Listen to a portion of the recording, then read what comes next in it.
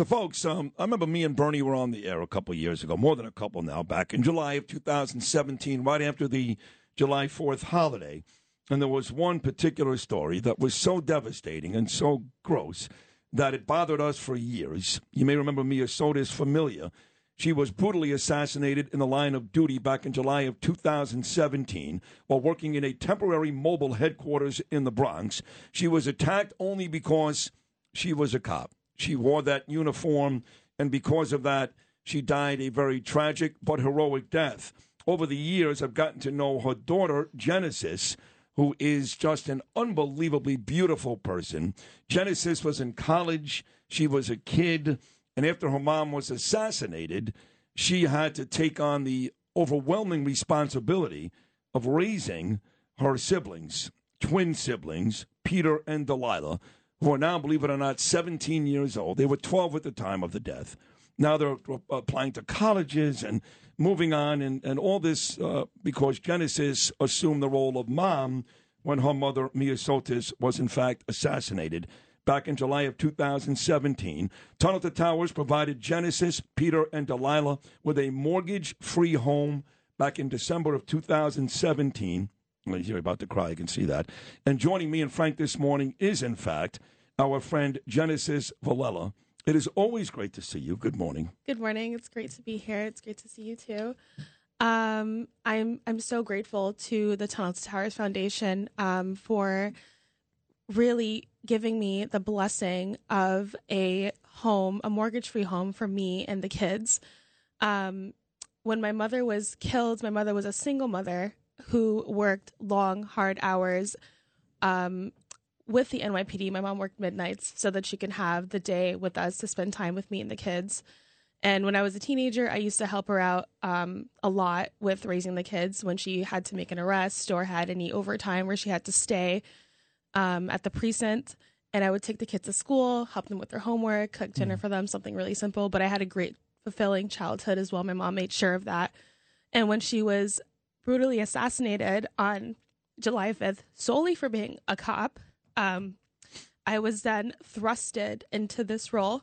And years earlier, I had actually made a promise to my mom that if anything were to happen to her because of the job, that I would take care of the kids. And this was at a time when I was having this conversation. I was 17, when there was so much hatred towards the police department, and things were sort of ramping up in terms of violence towards police officers and officers being attacked.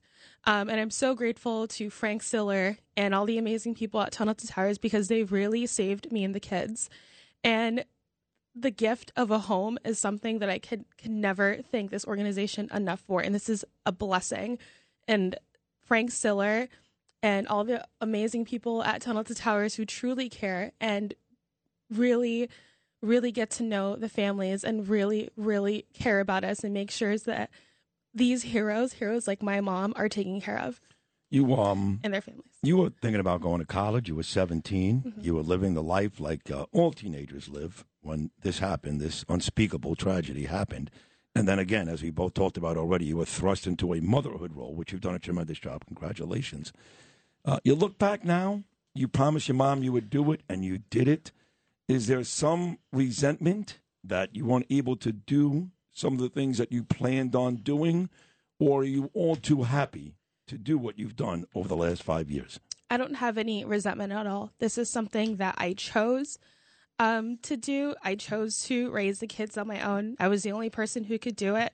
And, I've always had a great relationship with Peter and Delilah, and they accepted me into this role where I've moved from, big sister to mom, and they've embraced me in that way. And there's, I don't have a single regret for doing this, because I'm doing this for my mom and for the kids, because I love them. Jen, I am sorry for your loss, and I'm sorry that we're meeting this way on the one hand, but on the other hand, I think your story is so inspirational to so many people that value the work that the police do in general, and especially the people like your mom. Just wondering, it's just an incredible story that Tunnel to Towers Foundation was able to do this for you and your family. What do you think life would have been like for you if the Tunnel to Towers Foundation hadn't been there for you to get this home for you and for your siblings? How would things have been different for you the last 5 years? Things would have been really bad, especially financially. Right now, there's also issues in Albany where line of duty children like myself are not offered the same financial support that spouses and parents of first responders who die in the line of duty in New York State You kidding? receive. No, it's actually horrible. It's like torture, and I've been going through this for years. Where the children we've gotten zero. We haven't been able to access any of the money because New York State, the surrogates court acts as acts as a literal guardian. Like they're in total control of the money of my mom's pension that she would have enjoyed had she, made it to her retirement, which she would have. And spouses of all first responders, this is all the way up and down New York, up and down Long Island, NYPD, FDNY, every single agency that falls under a first responder agency in New York State, these arbitrary, outdated laws apply to their children, and the children are honestly set up for failure. When I was 20, that's when my mom was killed. I was only 20 years old. I was enrolled in college. I had 1 year left to go. I came back, dropped out. I had to go through the legal process to get guardianship of my brother and sister so I can protect them legally. And then a year later, I ended up going back to school, and I took the kids with me. I was going to school overseas, and I enrolled them into the equivalent of 8th grade over there. And that was an amazing experience for them. But for me, it was extremely challenging. And if I didn't have this mortgage-free home, I would be in such a bad place financially. It would be extraordinarily hard, and I would be suffering more than I already am with this looming over my head. Being the only orphaned line of duty children in the history of the police department, and the only orphaned child who's had to step up and assume the role of parent. That's not recognized.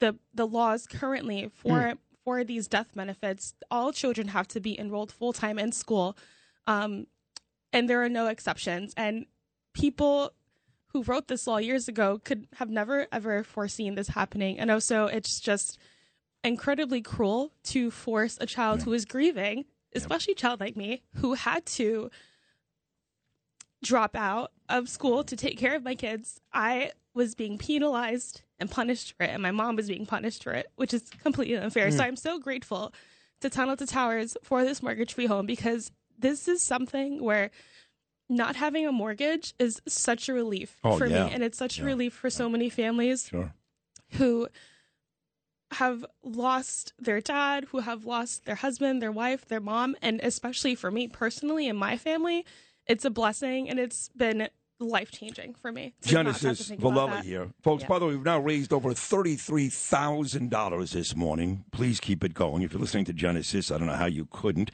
WABCRadio.com/donate. WABCRadio.com/donate. 844-BRAVEST. Now, I know you listen to me every morning, and it's a very political show, but you also know that we're very, including Frank, the whole peak cast here at ABC, very pro-police, starting with John and Margot Katsimatidis. We're not there yet. Right, there's still too many people in this city who talk badly about the cops. Some people actually get on the mayor for not being a pro-cop enough. Your mom, again, was assassinated just because she was a cop. Do you feel, Genesis, like we're making any progress in that area in this city, or are you still very disappointed? What happened to my mom was very, very traumatic. Yeah. And the first emotion I felt was anger. Sadness, grief, and I still feel that to this day. Unfortunately, I don't see the kind of respect towards police officers where it should be. Given how we had, just earlier this year, 2 police officers who were also ambushed, 2 young officers, Rivera and Mora. Yeah. So I think we're still a long ways away from where it should be, where people like my mom, my mom's life was not regarded as human. My mom was dehumanized and reduced to a badge and a uniform, the monster that killed her did not care that she was a woman, didn't care that she was a mom, didn't care to know who she was. He hated her and shot her in the head solely for being a police officer, and that was the only reason why, which is horrible and evil. And unfortunately, I don't know if that's something that is getting better, and I don't know how that is something that we work towards, and we go back to at least respecting police officers as people with families who are moms and dads and husbands and fathers who have children like my mom who rely on them. And we only had our mom. We had no one else, and I have no one, and the kids only have me, and we were left to fend for ourselves after that. But I don't know how we get back to that, to respecting our police, just as people and as and as people who enforce the law. I don't either, but hopefully conversations like this and your bravery and courage help. It's all crying in the studio. It's good to see you. Unfortunately, this is not a great circumstance, but you're doing great work today to make sure that something like this maybe doesn't happen again. And we love you here at WABC, and thank you very much. Thank you.